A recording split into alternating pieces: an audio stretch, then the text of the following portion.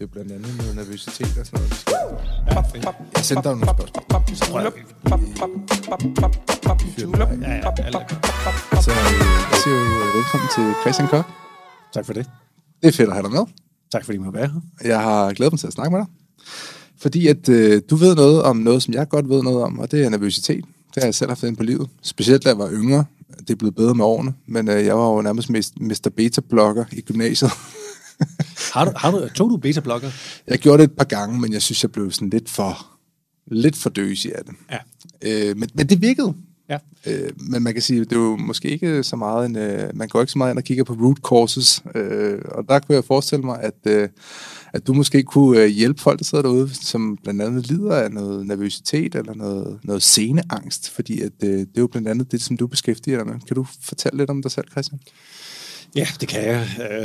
Og altså bare for at tage det for din vinkel, jeg har aldrig selv taget beta-blogger, og det er fedt, at du siger det, fordi der er mange, der tager dem, der er bare mange, der ikke vil sige det.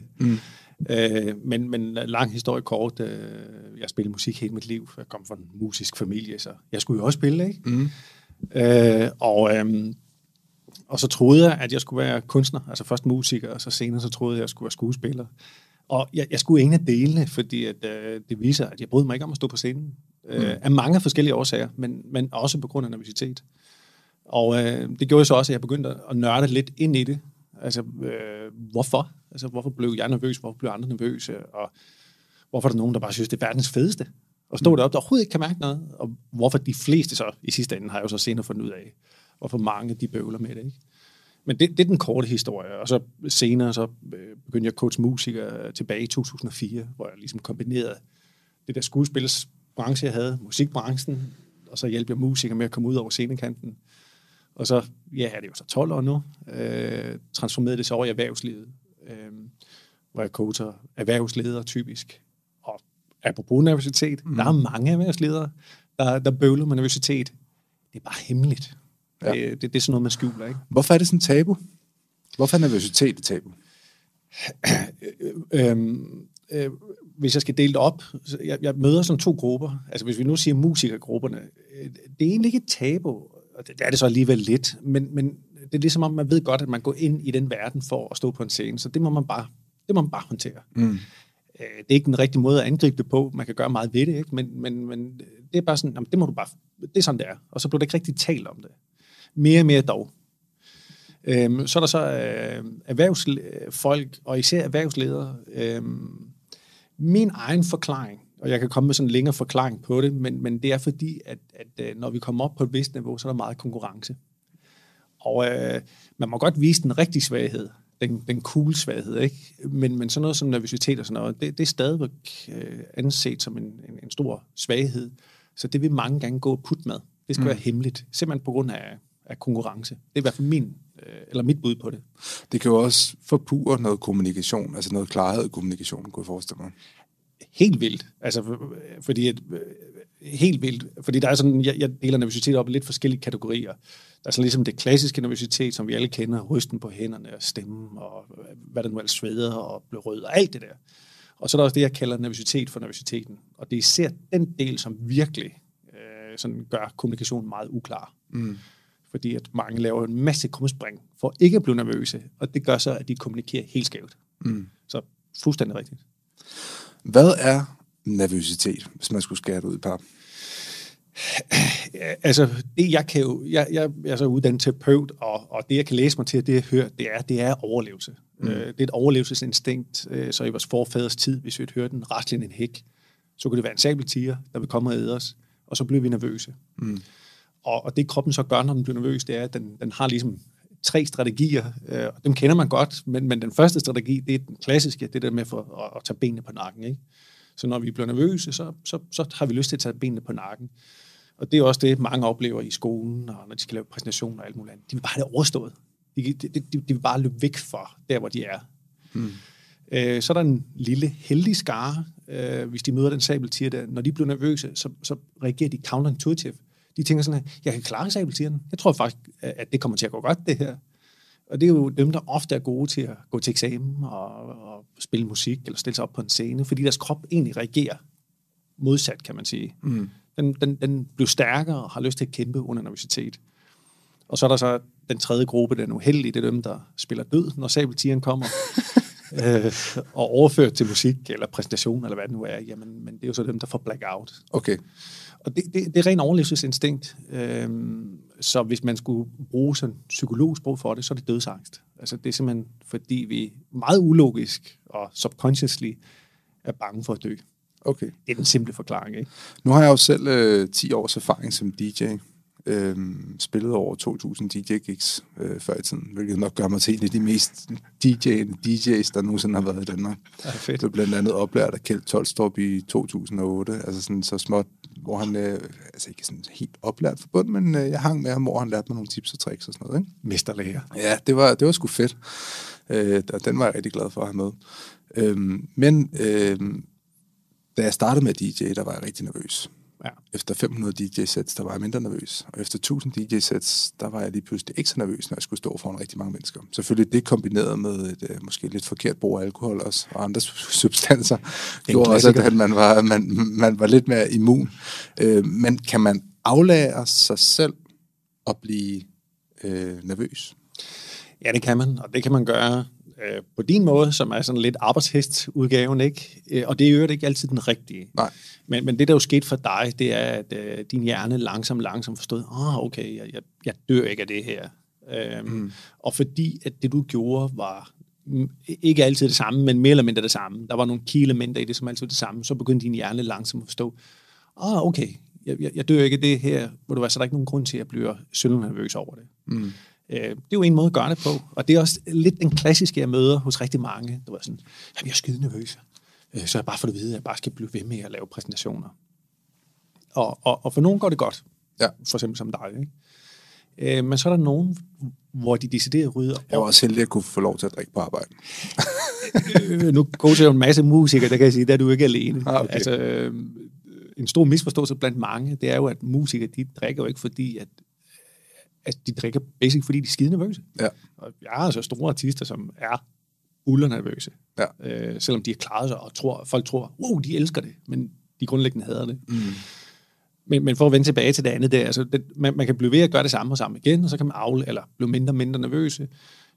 Og som sagt, det er der nogen, der er heldige med, men så er der nogle uheldige, hvor de bruger den her teknik her, bare, jeg skal bare gøre noget mere. Og det er faktisk ofte dem, der udvikler sceneangst, når det går skævt. Okay. I hvert fald, det er den klassiske historie med dem, jeg har, der har sceneangst. Altså, det er, at de bryder sig ikke om det, de er nervøse, og så tænkte de, jeg skal bare gøre noget mere. Og så gik det virkelig amok, fordi det ikke blev bedre, fordi de gjorde det forkert. Hvad gør du for at afhjælpe folk med sceneangst? Jeg kunne forestille mig, at der er et eller andet lag med, at man erkender, at det er okay at fejle. Eller hvad? Ja, det er der.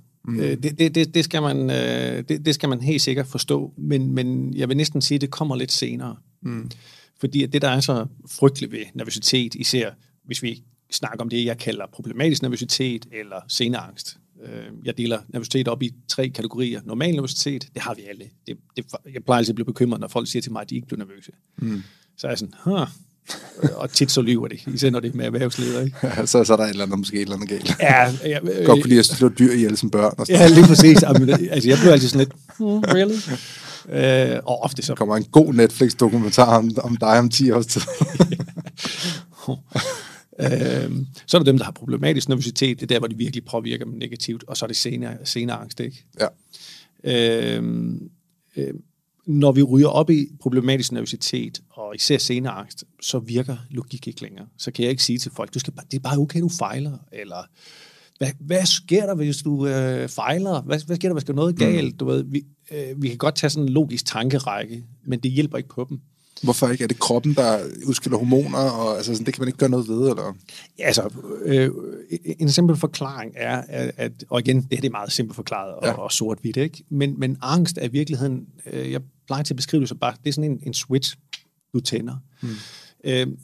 Når du er presset og nervøs, lad os forestille, at du skal lave en præsentation, og du er skide nervøs for det, så er det jo i virkeligheden din krop, der siger, gider godt lade være. Ja. Altså, jeg er bange for det her. I sidste ende tror jeg, at der kan ske noget, der kan gå galt for mig. Så nu kæmper jeg imod. Ikke? Okay. Så siger din logik, men det skal du ikke bestemme. Jeg gør det alligevel. Og så er vi heldige mange, hvor hjernen siger, okay, men hvis du så absolut vil det, og jeg kan se, at det gik godt, jamen, vil du være så langsomt, så er jeg sød ved dig. Så sørger jeg for, at du ikke har det så dårligt over det. Mm. Men så er der jo dem, hvor hjernen bare siger sådan her, jamen, den er helt galt, den her. Og hvis du ikke stopper dig selv, så skal jeg nok tvinge det. Ja. Og det er der, hvor sceneangsten sætter ind lige pludselig. Og så er det fysiologisk. Så er det ikke logik mere. Så er det simpelthen kroppen, der er simpelthen taget over. Mm. Og når vi snakker præsentationsteknik og noget, så har folk lidt svært ved at forstå det. Men hvis jeg nu sagde, at du var altså mere end bange for edderkopper, agnofobi for eksempel, ikke? Så ved vi jo godt, at i hvert fald indledningsvis, at det ikke vil hjælpe bare at sige, hey, hop du ind i et rum fuld af edderkopper, så på et tidspunkt, så bliver du glad igen, ikke? Ja. Sådan fungerer det ikke helt. Sådan en gammeldags tankegang. Det er lidt en old school måde at tænke det på, og den virker nogle gange, by the way, så helt old school er det ikke. Men jeg plejer til at sammenligne det med, forestil at du spiller fodboldkamp, og du så brækker benet, og din træner så siger, når du brækker benet, du skal bare spille noget med i fodbold. Det er sådan, vi ofte angriber lidt det psykologiske aspekt i det her. Du skal bare gøre noget mere. Det skal nok hele sig selv, det ben, ikke? Men problemet er, at det gør det nogle gange. Så derfor virker det nogle gange at være lidt old school. Men når du er hårdt ramt, så hjælper det ikke. Så kan vi ikke bare sige, slap nu af og enjoy og nyde livet. Det virker slet ikke mere. Okay. Så skal man til at arbejde med nogle ting, og der skal man til at arbejde med egentlig kroppen. Altså det er den, der skal lære det langsomt, da det ikke er farligt. Er det sådan fysisk, eller sådan, hvordan? Ja, det er fysisk. Det er simpelthen fysiske øvelser. Okay. Fordi den skal simpelthen...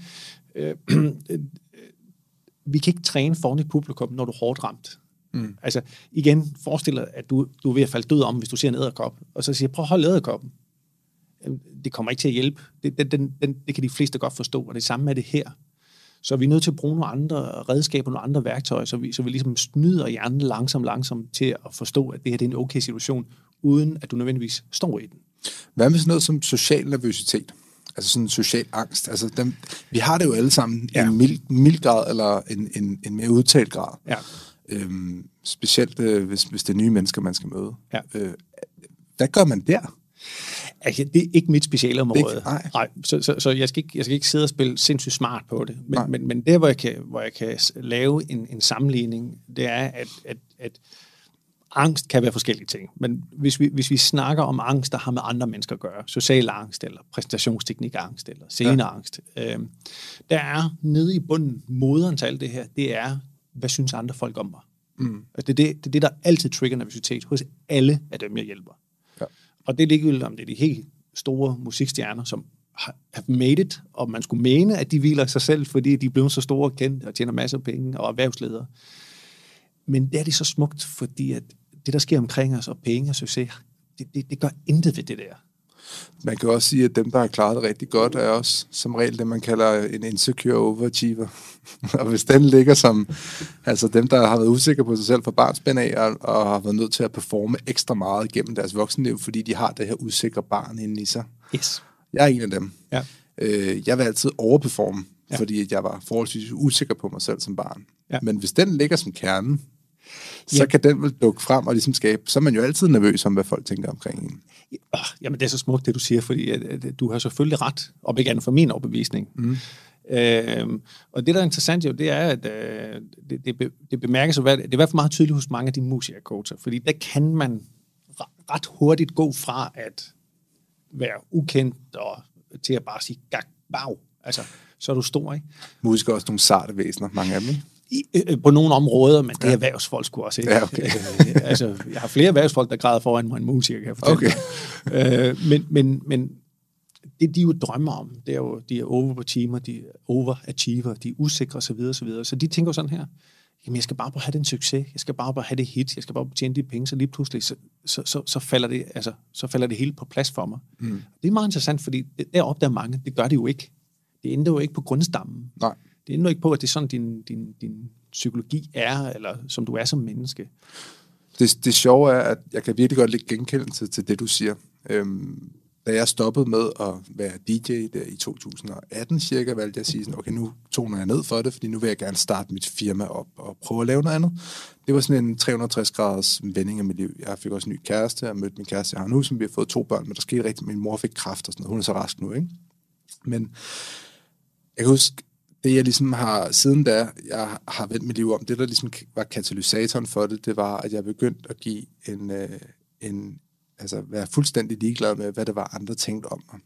Og den følelse af, at jeg bekymrer mig om, hvad andre tænker om mig, den bølger sådan lidt op og ned. Så nogle gange, så kan jeg have perioder, hvor jeg siger, nu skal du lige huske, hvad det var, du sagde til dig selv dengang i 2018. Fuck, hvad andre tænker. Og så begyndte jeg at være rigtig glad og være udadvendt og egentlig bare turde leve mit liv, fordi jeg ikke følte, at der var sådan nogle forventninger, eller folk dømmede mig, for at jeg gjorde nogle bestemte ting. Men den følelse kan sådan stille og roligt snige sig tilbage igen ved hjælp af de sociale medier, og man ser, hvad andre gør, hvordan andre lever og sådan noget. Og så kommer den her FOMO, og man begynder at kigge ind og sige, hvorfor er græsset grønnere derovre, når græsset måske ikke er lige så grønt her, og alt sådan nogle ting der. Og det var, jeg tænker også, det er jo noget, du må opleve som sådan den her form for terapeut, hvor det er, at det må være ret let at blive bekymret om, hvad andre tænker om en, når man lever i et samfund, som vi gør, hvor det hele handler om, hvad kan man sige, altså at folk skal vise deres perfekte liv, eksempelvis. Ikke? Ja, det må man sige, og så skal man også tage højde for, at mange af dem, jeg coacher, det er, at de får at vide dagen efter i dagspressen, hvor godt de klarer sig. Ja. Og det bliver passioneret ud til hele verden, ikke? Om ikke andet til hele Danmark. Så der ligger faktisk et enormt pres på mange af dem, jeg coacher. Og det, der er lidt interessant, det er, at det pres, det stiger så også med succesen. Altså, mange tror, at det er modsat. Men det er det slet ikke. Altså, presset stiger for de fleste. Jo højere de kommer op, jo flere mennesker, de skal bestemme over, eller de skal spille foran, og alt det der, jo større stiger den nervøsitet. Og det er også derfor, at der er mange sådan, hvordan kan det være, at de der store stjerner nogle gange får sceneangst? De har gjort det så mange år, og du ved, det er sådan nogle historier, man hører igen og igen, så er der et eller andet bang, så går de ned med sceneangst, eller et eller andet, ikke? Er det, hvad er det, du oplever af grunden til det? Er det folks forventninger til dem selv? I sidste ende, der skaber den her angst? Ja, altså, der er ingen tvivl om, at den er igen todelt, fordi at mange af dem her har et eksternt pres. Altså, det må vi bare sige, fordi at erhvervsledere har en bestyrelse, eller hvis de ikke er CEO, så er de måske lige under, så CEO'en har, altså, så der er noget decideret pres der. Der er nogle folk, der forventer det. Også når man er succesfuld musiker, så er der en masse mennesker omkring en, der forventer noget af en. De lever på grund af dig. Altså ikke økonomisk lever de på grund af dig, ikke? Altså, ja. Så der er noget pres. Ja. Men der er også den interne pres. Det er der slet ikke noget tvivl om. Hos musikere for eksempel, så er der en meget, meget stor intern pres om at hele tiden forny sig. At man ikke er old school eller altmodisk. Man vil gerne hele tiden udvikle sig. Og erhvervsleder, jamen, har du haft det godt år, jamen, så skal næste år være endnu bedre. Og har det været godt, jamen, så er næste år endnu bedre. Ja. Og det pres ligger man på sig selv hele tiden, ikke? Det, jeg har oplevet selv personligt med pres, det er, at det kan også være med til at hæmme ens resultater fremadrettet, fordi man ikke tør at gå, hvad kan man sige, sådan... man ikke tør at gå sådan... hvad skal man kalde det, sådan ind i en opgave uden frygt. Nej. Jeg kan godt lide, og tit sådan, har jeg sådan nogle fraser, jeg siger til mig selv, for at få mig tilbage i det rigtige mindset. Eksempelvis så siger jeg, at det er ret fedt, man bor i et land som Danmark, eksempelvis, fordi det er fuldstændig umuligt at blive game over i Danmark. Ja, basically. Fordi at hvis du laver et firma, og det går konkurs, jamen så står staten sig af det, selvfølgelig hvis det er et APS. Og hvis du ikke har nogen penge, jamen så ryger du på nogle dagpenge. Altså du bliver grebet af et samfund. Så det er virkelig umuligt at gå sådan, hvad kan man sige, blive game over i Danmark. Ja. Og det synes jeg er sådan en ret fed tanke at have, specielt hvis man er sådan iværksætter, eller er under pres i Danmark, i hvert fald i forhold til iværksætteri, eller hvis man er chef, eller whatever. Fordi så bliver man ligesom grebet. Og hvis jeg har den tanke inde i mig, og har den følelse inde i mig, så tør jeg også mere. Selvfølgelig så ligger der sådan nogle overliggende sådan, men hvad så med, nu kan jeg jo så ikke spise bøf hver dag, hvis jeg mister alle mine penge, eller mit firma går konkurs, eller whatever, ikke? Så man skal også have det okay med at ryge tilbage på havregrøden, eller på rugbrøden. Det vil så sige, det er det, der er sket for mig, efter jeg har fået børn. Det er så mit perspektiv blevet meget anderledes nu også, at jeg kan godt mærke, at jeg rent faktisk er blevet lidt mere ligeglad med, om det går godt eller dårligt. Selvfølgelig gør jeg alt i min magt for, at et projekt, som vi laver i virksomheden, skal gå godt. Og at vi gør vores arbejde ordentligt, men hvis det ikke går, som det skal, så er det også okay, fordi at i sidste ende, så er der en ting, man kan sige, jeg går op i, at det er, at mine børn har det godt. De kan få noget mad, og jeg kan være sammen med dem. Ja. Meget simplificeret. Altså, og det kan man jo selvfølgelig ikke, alle kan jo ikke bare tage imod det, men det er sådan min ligesom, frase til at komme tilbage i et eller andet form for mindset. Så det er jo alle de her sådan, samfundsmæssige normer, der ligger omkring en, der giver en det her pres her. Sådan, gør det bedre, gør det bedre, gør det bedre. Ikke? Man skal sådan ud af. Altså, det interessante logik, du har der, fordi at, hvis den virker for dig, så synes jeg, at det nummer 1, så er det eddermame fedt. Ja. Men det, jeg fortæller dig, det er, at den virker ikke på så mange, den der. Nej. Altså, det der med, at man, okay, så går du op og laver en dårlig firmapræsentation. Hvad kan der ske? Men så kan de ikke lide mig. Ja, hvad kan der ske? Så bliver jeg fyret. Ja, hvad kan der ske? Og vi ender der, hvor du siger, at du ved, alle er basically med på, ja, jeg skal nok overleve, vi bor i Danmark. Ja. Men hjælper det på universiteten? For mange af dem hjælper faktisk ikke. Nej. Og det er fordi, at det ikke er der, nervøsiteten opstår. Den opstår ikke nødvendigvis af, lad os kalde det, en levebrødsnervøsitet. Den eksisterer også.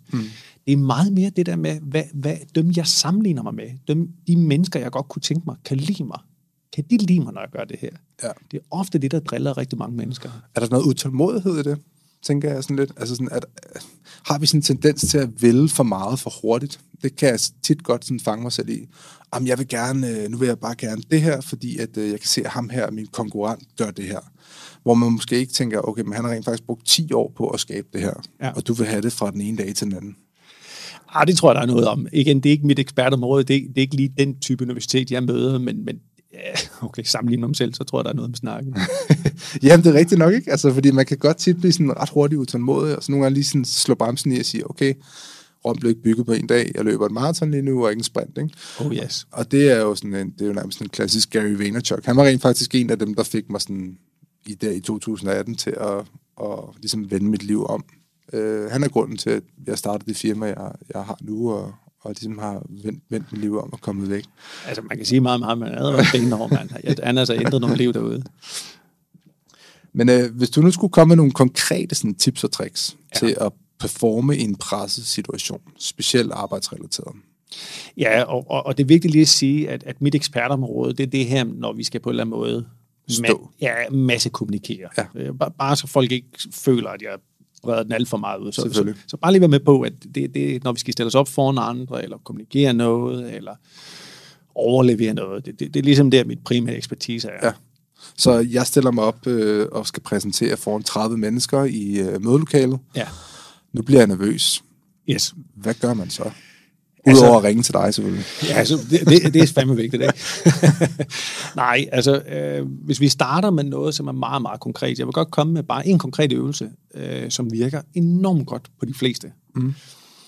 Fordi at de fleste heldigvis er ikke op og sådan ringe helt ud, så de er tvunget til at tage beta-blokker eller ryge op i sceneangst. Det er heldigvis det fortællet.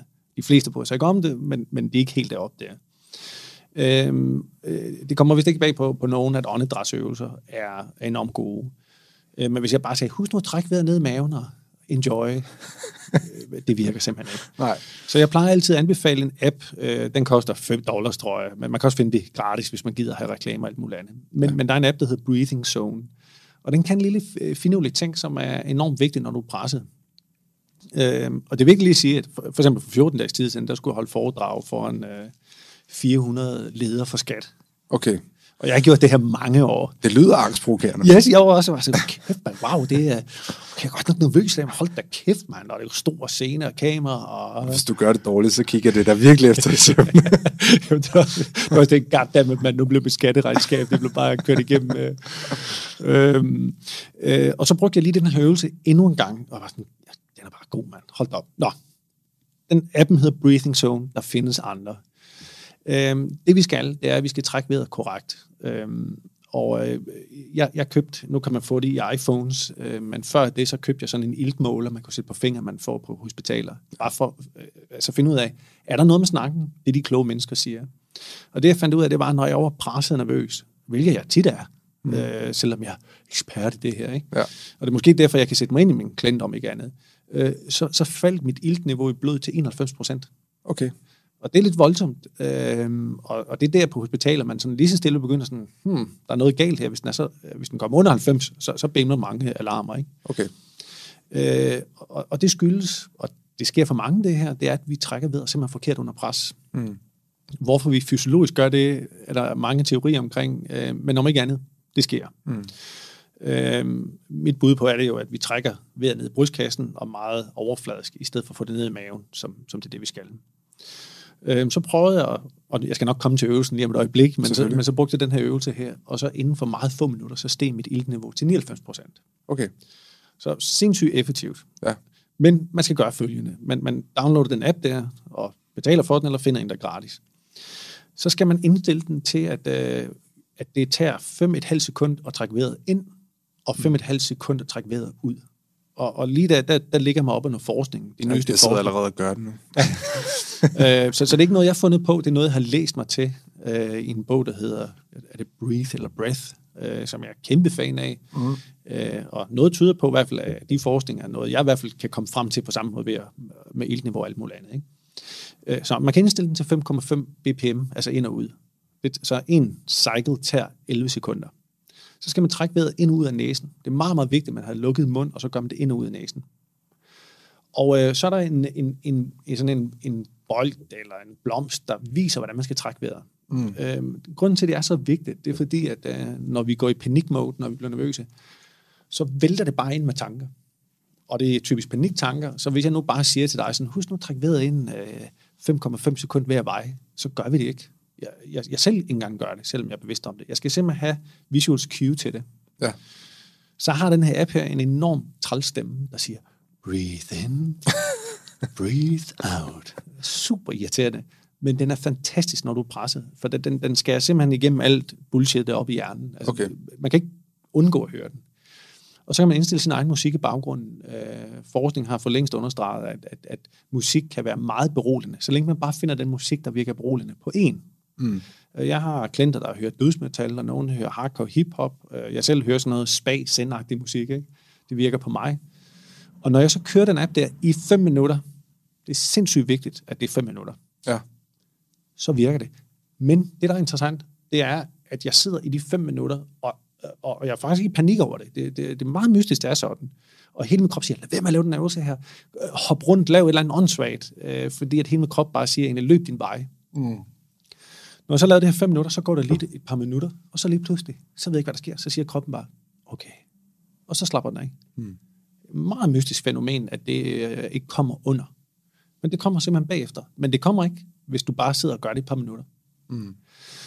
Og det virker. Og grunden til, at den her øvelse er interessant, det er fordi, at langt de fleste er nervøse lige før de skal gå i gang. Så det er der, de skal have hjælp. Ja. Så det er ikke noget, der bygger sig op undervejs, eller hvad? Det er sjældent, jeg har klienter, som bliver mere og mere nervøse under præsentationer. Okay. Det sker. Havde du det sådan, eller hvad? Nej, men nu tænker jeg bare sådan, altså så nervøsiteten, den starter vel også, altså lad os sige, om en uge, der har den her. Helt sikkert. Det gør den, og det anbefaler altid, igen, der er mange værktøjer, men lad os tage dem, der statistisk ikke virker bedst for de fleste. Men det anbefaler, at man bruger den her første gang, den her øvelse her. Så når du kan mærke, kæft om en uge, man, shit, så bruger du den der. Ja. Fordi sandheden er, og det er der mange, der oplever, er, at mange trækker ikke ved korrekt. Og det, der så sker, det er, når de så laver den her 5,5 ind og 5,5 ud, så bliver de svimle. Okay. Simpelthen fordi, at de bare får masser af ild ind. Okay. Og det må ikke ske på dagen. Nej. Men man skal levere, ikke? Så den kan man bruge. Okay. Og det er en meget, meget simpel, effektiv teknik. Hvordan bliver man ellers bedre til at kontrollere sin nervøsitet? Hvad ser du som en af de bedste redskaber, man ellers kan give folk derude? Ja, det jeg kommer til at snakke om nu, det kan lyde så skingrende banalt, men det kan jeg sige, der ikke er. Fordi når man graver ned i det, så der ligger meget i det. Men igen, nu snakker vi om, at vi skal levere foran et publikum. Ja. Og lad os bare tage udgangspunkt i, at man skal præsentere et eller andet. Det er nok sådan, de fleste derude. Eller det er nok det, de fleste skal, dem der ser det her, ikke? Det er sådan lidt eller hver aften, når jeg skal lave aftensmad og servere det for mine børn. Det er sådan samme. Kan de lide det? Den bedste metode, hvis vi snakker mere grundlæggende nervøsitet, det er faktisk følgende. Så når du skal øve og præsentere et eller andet, eller stille op foran, men vi siger præsentere, det er det mest relaterbare, så skal man faktisk, i stedet for at sidde derhjemme foran computeren, eller gå på et kontor og øve, så skal man gå ud og gå, mens man øver sin præsentation. Og så tager man et headset på, så man ikke ligner sådan en tosse, der går og taler til sig selv. Og så går man simpelthen og taler på gader og stræder. Okay. Det er simpelthen meget vigtigt, at man åbner munden. Det, der er så fantastisk ved den her øvelse her, der er mange, men jeg vil godt komme med nogle af de få vigtige. Det er, eller jeg kan stille dig et spørgsmål. Nu har jeg bedt dig om at gøre det. Du skal lave en vigtig præsentation. Nu går du og øver på gader og stræder. Nu kommer der ikke et par gående mod dig. Hvad tror du gør? Og alle gør det. Så du går og øver dig. Hej, mit navn, det lyder det. Så stopper man jo. Ja, så stopper man. Ja. Hvorfor? Fordi at man er bange for, at de tænker noget forkert om en. Lige præcis. Ja. Og nu kommer det rigtige spørgsmål. Tænker de på en? Det gør de nok ikke. De har nok deres egne ting at tænke på, tænker jeg. Ja, og her har vi sådan et klassisk eksempel på, hvor åndssvagt vi tænker, når vi er presset. Ja. Fordi grunden til, at vi stopper med at tale, det er jo fordi, at vi tænker sådan her, hold kæft, man, det er ikke bare, de tænker jo nok, jeg går og øver en præsentation, mand. Hold kæft, de må da tro, jeg er en idiot. Her går jeg og øver en præsentation. Men det er jo noget med, at vi mennesker godt kan lide at synes, at vi er verdens navle, ikke? Yes. Ja. Så vi har simpelthen et selvbillede, der er helt skævt, fordi det er ikke det part af, hvis du overhovedet lægger mærke til dig, så tænker de på dig i et splitsekund. Ja. Og hvis de tænker, så siger de, nå, der går en tosse og tæller telefon. Det er det. Ja. Men i vores hjerne, især når man er lidt presset, så bliver vi simpelthen så egocentriske. Ikke fordi vi er egocentriske, nogen er selvfølgelig, men simpelthen fordi vi bliver så selvbevidste, og så tror vi, Gud hjælp med alle, de overtænker om os. Ja. Og sådan er verden slet ikke jo. Så det, man skal tvinge sig selv til, det er at blive ved med at snakke, når man går forbi folk. Fordi langsomt, så træner man kroppen til at kunne ligesom gå imod den her lyst til at stoppe og stikke af, og den her overanalysering af, hvad andre folk tænker om en. Ja. Og jeg plejer at sige, at eksamen, det er, at man går ind på Fisketorvet eller Fields, hvis man bor i København, som jeg gør, sådan lørdag eftermiddag eller start, eller omkring kl. 11 formiddagen lørdag, eller eftermiddag sådan 13-14 stykker, og så laver man hele sin præsentation, mens man går rundt på Fisketorvet. Okay. Blandt tusindvis af mennesker. Så du er godt kendt på Fisketorvet efterhånden? Ja, de tænker, hvad fanden laver den tosse der, ikke? Og om ikke andet, så også mange af mine klienter. Fordi at... Hvad møder de nogensinde hinanden så? det har jeg faktisk aldrig hørt. Kristian? Ja. Det var meget sjovt. Men det er sådan en... du kan nok allerede regne det ud, men du kan se, at det provokerer det der med at blive analyseret af andre mennesker, uden at vi gør det konkret foran andre mennesker. Ja. For jeg har ligesom sådan en saying, der siger, at vi øver ikke foran i publikum, det leverer vi. Så det er en fantastisk øvelse, og så er der mange delelementer. Og den sidste delelement er ret vigtig, fordi det, der sker, når mange bliver nervøse og presset, det er, at de bliver perfektionistiske. Ja. De vil kontrollere endnu mere.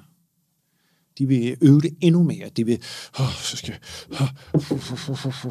og det, der sker, det er bare, hvis den mindste ting, der skal kaffekoppen ikke stå.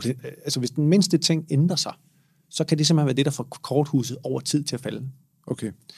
Så i stedet for at blive perfektionistiske omkring vores ting, så skal vi overleve i distræthed. Og det mange opdager, når de tager den her go-tur, i hvert fald de første par gange, det er, at de kan stort set ikke huske deres præsentation. Nej. De når lige nøjagtigt at gå 20-30 meter, lidt mere ikke, men anyway, så stopper de, og så siger de, okay, hvad fanden taler jeg om? Det er fordi, det der sker, det er, når de går, så lige pludselig får hjernen masser af inputs, der går et ægte par der, ej, han en fed bil, og hold da kæft, han cyklede hurtigt på cykel, og lige ved at køre ind. Altså, der er 1000 ting, ikke? Ja. Og det er det, vi skal træne vores hjerne i at overleve i, og ikke træne vores hjerne i at være perfekte. Så der er også en grad af at træne fokus, eller hvad? Yes, og det er både en bevidst fokus og en ubevidst fokus. Så nogle af de øvelser, jeg har, er skide irriterende, fordi jeg siger til mine klienter, du har sceneangst, eller du har problematisk, så nu er det ikke logik mere, nu skal vi træne ind i kroppen. Så nu er det simpelthen bare repetition, der gør, at du bliver mindre nervøs, og ikke, at du bare tænker dig til det. Okay. Så det er simpelthen, hvad kan man sige, mental træning, men ud fra et fysisk perspektiv. Ja. Jeg vil sige, sådan, mit mindset, når jeg skal præsentere, nu er jeg, i hvert fald i forhold til min virksomhed, det er jo videoproduktion og digital annoncering og sådan noget, vi laver, så når man skal stå der og præsentere resultater, eller præsentere et pitch, eller et eller andet. Jeg var nervøs til at starte med, men ligesom jeg så med min DJ-karriere, så er jeg blevet bedre til det, og nu er jeg rent faktisk i et sted, hvor jeg kan sige til mig selv, inden jeg går ind, jeg er eksperten, jeg skal ind og give jer en gave. Altså, det er nærmest sådan, jeg sådan anskuer det nu. Fordi når man anskuer det på den måde, har jeg lagt mærke til, så skal jeg ind og give folk noget viden. Jeg skal ind og spørge folk, hvordan kan jeg hjælpe dig? Så bliver det også lige pludselig meget mindre sådan angstprovokerende. Selvfølgelig er der forskel på at skulle stå foran 40 jakkesæt i en bestyrelse versus 3 brandmanager i et mødelokale, hvor stemningen er lidt mere anderledes og lidt mere laid back, fordi at der er jo selvfølgelig forskel på præsentationer, hvordan de skal være. Men det er i hvert fald sådan, jeg har sådan anskuet det meget på det sidste. Altså sådan tur at se mig selv som eksperten, hvilket så også, når man kigger på sådan noget som prissætning og sådan noget, også har nogle ret favorable ting, der bærer med sig, ikke? Fordi at man rent faktisk godt kan sætte sin pris efter, at man er eksperten, ikke? Altså, nummer 1, jeg synes, det er mega fedt, det der. Altså, det kan jeg jo rigtig godt lide. Men det er faktisk ikke helt min tilgang til det her. Nej. Når jeg hjælper dem, jeg hjælper, både med, hvordan man bliver gode til at performe, komme ud og scenen, alt det der, så er det ikke ud fra, hvor gode de er, når de er bedst. Det er ud fra, hvor gode de er, når alt er noget lort. Ja. Og mange af dem, som jeg hjælper, de ser ind i erhvervslivet, de har heller ikke tid til at være gode. Altså, de har simpelthen så travlt, at de skal bare ind og lave præstationer, de skal ind og lave, hvor de bare ikke har tid til, at der er ikke minutter tilbage i døgnet. De skal nærmest kunne slå autopiloten til? Eller? Ja, de skal basically gå ind og vinge ting, fordi der er simpelthen ikke tid til at være perfektionistiske. Så er der nogle få ting, som selvfølgelig skal sidde lige i skabet, men altså, jeg har haft kunder, som så skulle de lancere og det her det er blandt nogle af Danmarks største virksomheder, så kommer der en ny strategi, og den skal de stille sig op og tale om foran flere tusind mennesker. Og en time før, de var sådan, hvad er det egentlig, jeg skal tale om? Altså, de har sådan en grundidé om det, men de har bare så travlt. Ja. Altså, der har været en kæmpe beslutning, der skulle tages. Så den her kommunikationsopgave, den er simpelthen nedprioriteret, fordi der altså, mastodontiske beslutninger. Og så står man der på en scene foran 1000 medarbejdere og ligner en idiot, ikke? Yes. Så det der med, hvis målet er at være perfektionistisk, eller den skal sidde rent i røven, det er smukt, og det er lækkert. Jeg kan godt lide den. Det var sådan, jeg også startede min karriere for 100 år siden. Jeg gik efter det magiske, det perfekte. Men jeg fandt bare ud af, at det er slet ikke der, guldet ligger. Nej. Guldet ligger i, hvor god er man, når man er dårligst. Altså, det er jo sit bundniveau. Det er hævet sit bundniveau, simpelthen. Ja. En af de ting, vi arbejder med her, og der, når jeg har haft nye ansatte, så har de altid kigget lidt mærkeligt på mig, sådan, hvad er det, han beder mig om, chefen nu? Ja. Fordi jeg har sagt, at jeg vil hellere have, at vi leverer 80% kvalitet, og så de sidste 20% er okay, at vi ikke får leveret på dem. Så de sidder og kigger på mig og siger sådan, vil du have, at kun levere 80% perfekt arbejde? Sådan, ja, fordi at så kan vi gøre det meget, vi kan gøre det tit, og så vil dit bundniveau stille og roligt hæve sig. Så de 80%, du havde for et år siden, vil være, altså 100, eller de 100%, du havde for et år siden, vil være 80% næste år. Så hvis dit bundniveau det hæver sig, jamen, så bliver vi jo bare bedre med tiden, ikke? Ja, altså jeg er ekstremt enig. Men igen, det er bare ud fra det perspektiv af, at det er realiteten for langt de fleste af mine klienter. Ja. Altså også selvom man har kæmpe produktioner, altså nogle af de der store koncerter, jeg er med til at lave, jamen, der er bare nogle gange, at de ikke er færdige til premieren. Hvad er den perfekte præsentation, hvis man kigger med dine nervøsitetsbriller? Jamen, den perfekte præstation, det er, når modtageren finder en troværdig, og kan huske det, man har sagt. Det er det perfekte. Jeg plejer også altid at sige til dem, jeg hjælper, det er, jeg står ikke på vegne af dem. Når de hører mig til at hjælpe dem, så siger de, jeg står ikke her på vegne af dig. Selvfølgelig i sidste ende gør jeg. Men jeg kalder mig altid publikumsadvokaten. Så jeg siger, jeg er publikum. Så det er mig, der skal have det godt. Det er ikke dig, der skal have det godt. Hvordan undgår man, at en præsentation bliver flad? Altså, og glemværdig? Ja. Altså, er det noget med at få noget personlighed ind i det? Altså, selvom du snakker til 20 mennesker i en bestyrelseslokale, eller 1000 mennesker i en konferencesal, hvordan skal man have sin personlighed med ind i det, og hvor meget kan man tillade sig? Selvfølgelig er der forskel fra Mærsk-direktionen til lad os sige, et mødelokale med 20 mennesker, hvor meget man kan skrue op og ned. Men hvad siger du her? I den perfekte verden, så skal personligheden med. Men lad os nu bare være ærlige. De fleste har en dødssyg personlighed. Okay. Ja, det er fair nok. Der er så mange, der tror, jeg siger det, du siger, men der er mange, der sådan, jeg skal jo bare være mig selv, Kristian. Ja. Så brænder jeg jo igennem. Og så er jeg nødt til at stille et spørgsmål. Hvem siger du, når du dig selv er spændende for andre mennesker? Ja. Hvem siger, at du er god til at levere varen og komme ud af scenekanten, bare fordi at du er dig selv? Altså, du kan være enormt kedelig. Altså, jeg personligt, Kristian Koch, jeg er da enormt kedelig, når jeg mig selv. Hvordan finder man så sin vinkel, altså så man gør sig selv lidt mere spændende at høre på? Er det ved at øve det for nogen, eller? Ja, der er jo lidt forskellige veje til Rom her. Ja. Men der er ingen tvivl om, at selve indholdet, og hvordan indholdet er struktureret, er sindssygt vigtigt. Og sandheden er, at mange af dem, jeg coacher, de er jo er ikke spændende personligheder. De er super intelligente, har nogle åndssvagt kloge tanker inden for den virksomhed, de er, men deres personlighed, den er på ingen måde vindende. Og de er ikke tv-værter? Nej, det må man sige. Nej. Altså, og mange er basically modsat af tv-værter. Så hvis jeg siger til dem, du skal have lidt mere ild i øjnene, du skal brænde mere igennem Karsten, eller hvad de nu hedder, det kan jo ikke tæve ud af dem. Nej.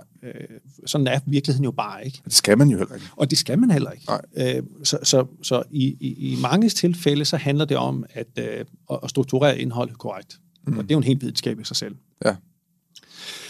Det, der er så interessant, det er, at hvis man så bygger et ordentligt indhold, der bakker, altså de næsten kan lægge sig op af, de her erhvervsfolk, jeg nu engang hjælper, så skinner der en mere positiv personlighed mere igennem, fordi så slapper de lidt mere af i det. Og så er der også nogle ting, vi kan gøre for at sende flere, eller lad os sige, mere positive signaler, hvilket er ret vigtigt. Men altså, jeg må bare sige, at eller lad mig stille et spørgsmål. Hvor mange er naturligt sjove? Det er jo de færreste, der er det. Yes. Så mange siger til mig, Kristian, skal ikke bare være lidt sjov? Eller sådan, skal ikke, du ved, siger, men er du sjov? Det synes min søn. og her kommer en ting. Når de siger til mig, er jeg ret sjov? Så er jeg bare sådan, det er du bare overhovedet ikke. Hvis du siger, du selv er sjov, så er den gal. Så er de lidt ligesom The Office, hvad hedder han? Steve Carell. Ja, lige præcis, ja. Ikke? Nej, altså... Så der er jo også noget forventningsafstemning i det her med at levere en god præstation, og det kan vel også være en trigger til nervøsitet, tænker jeg. Yes, fordi at mange bliver nervøse, fordi de lægger et ekstra pres på sig selv, fordi de skal være underholdende, de skal være sjove, de skal have ild i øjnene og alt muligt andet. Så, og igen, det er så bimlende svært at træne de her ting her, hvis det ikke ligger naturligt for dig. Når det så er sagt, så er der også nogen, hvor det ligger naturligt for dem, og så skal de lige lære, hvordan man gør det. Men du er fuldstændig ret, de ligger simpelthen et pres på sig selv, fordi jeg så engang en professionel foredragsholder, han var bimlende sjov. Jeg skal være ligesom ham, men jeg synes bare, du er verdens fedeste. Hvor jeg er nødt til at sige til mange af dem, jeg coacher, du er erhvervsleder, du er CEO, du er ikke foredragsholder. Ham der, han er øvet på det i flere år, det er hans job. Og han hyrer sådan tosse til mig til at træne ham i time efter time på specifikt det foredrag. Ja. Hvor dit foredrag, det du skal sige, det ændrer sig fra uge til uge. Du kan ikke få lov til at stå og sige det samme, fordi verden ændrer sig hele tiden i dit job. Og så siger, det er sgu da rigtigt. Yes, lige præcis, du er ikke foredragsholder. Nej. Så du skal bruge nogle andre metoder. Og mange er nødt til at sådan billedligt tale og tæve, det har lyst til at underholde ud af dem. Men så lyder det som om, at jeg gerne vil gøre dem kedelige. Det vil jeg selvfølgelig ikke, men strukturen er om noget næsten det vigtigste. Bygger vi strukturen rigtig op i præsentationen, eller bruger de rigtige værktøjer, så hjælper det en. Hvis man står i den utaknemmelige situation, at man får et blackout, yes. Hvad gør man så? Der er kun én ting at gøre. Og det her, det lyder så banalt og så åndssvagt. Og jeg tror, du har svaret. Hvis jeg spurgte dig, hvad skulle man gøre? Så drik en øl. Det er sjovt, det laver tit krig med erhvervslivet. Jeg kan lige tage et par bajer ind i slag. Fordi det gør musikere jo. Ja. Lad mig svare dig på en fed måde, fordi så kan der komme en lille learning ud af det her.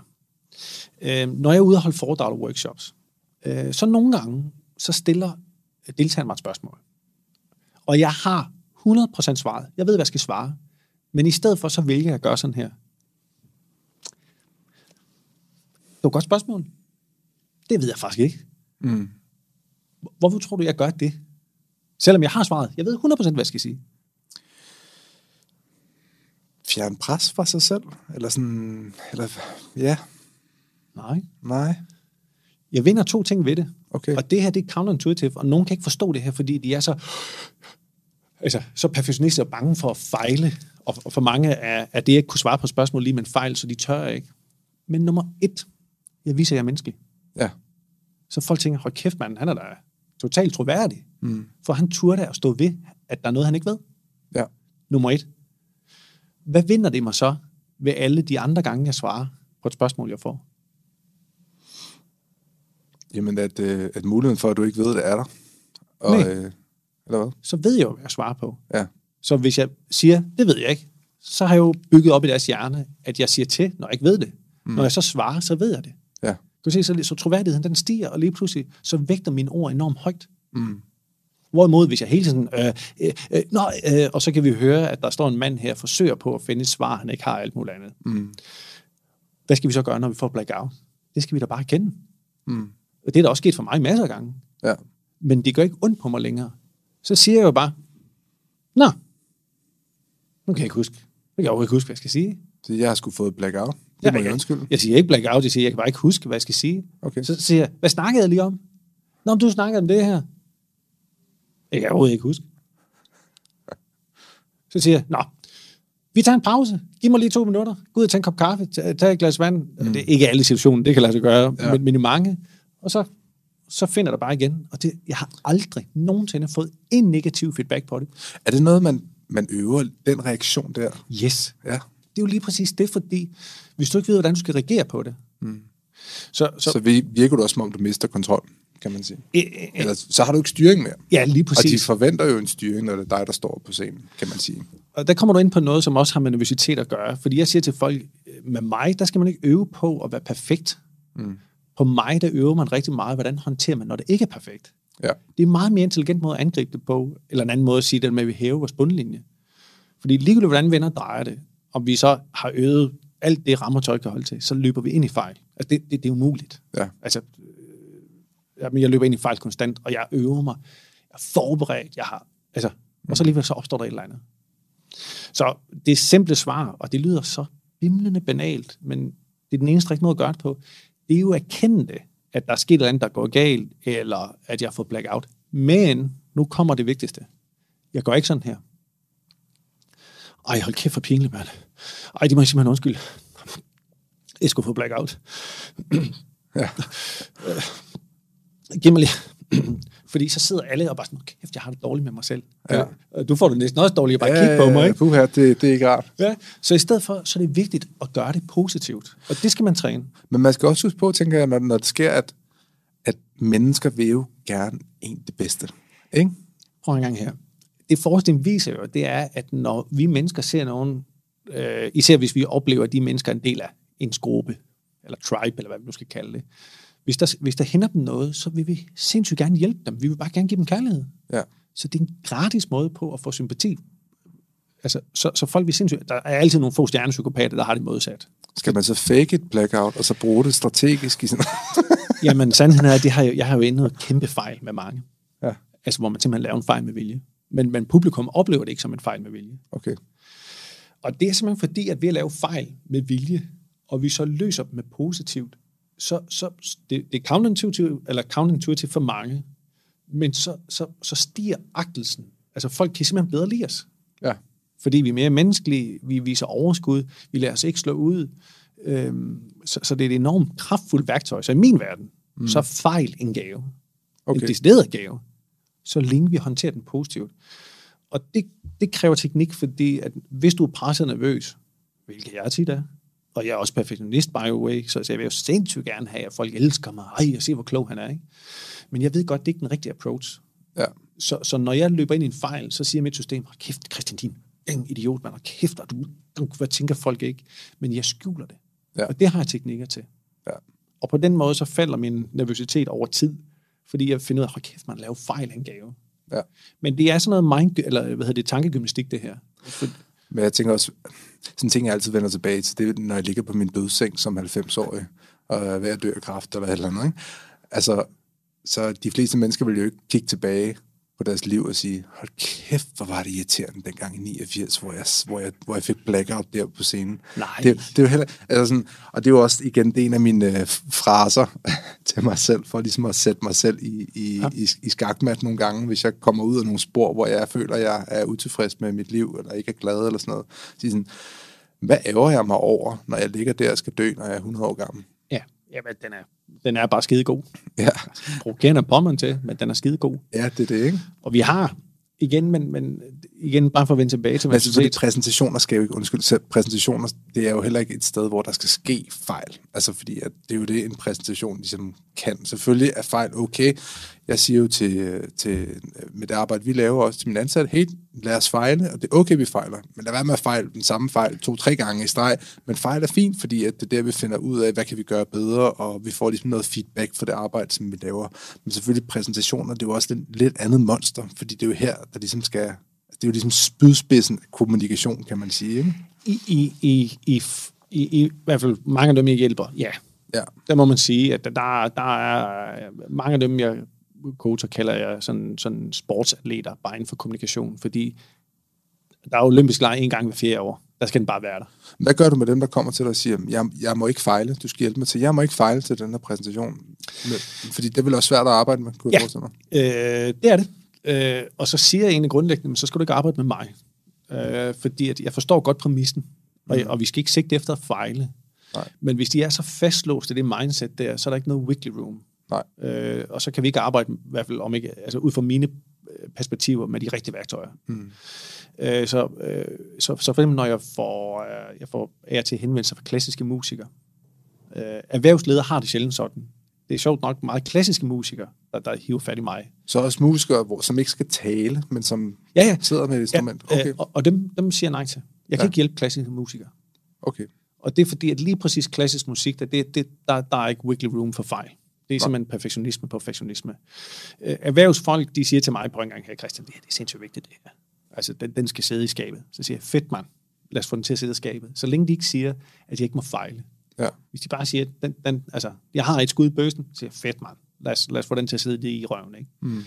Men og så få øvet de der scenarier. Hvad hvis det går galt? Hvad gør du så? Eller hvordan? Ja, altså igen, det handler meget om, nu gentager jeg mig selv, men det er ikke at øve på at være perfekt, men øve på, hvordan vi håndterer fejlene.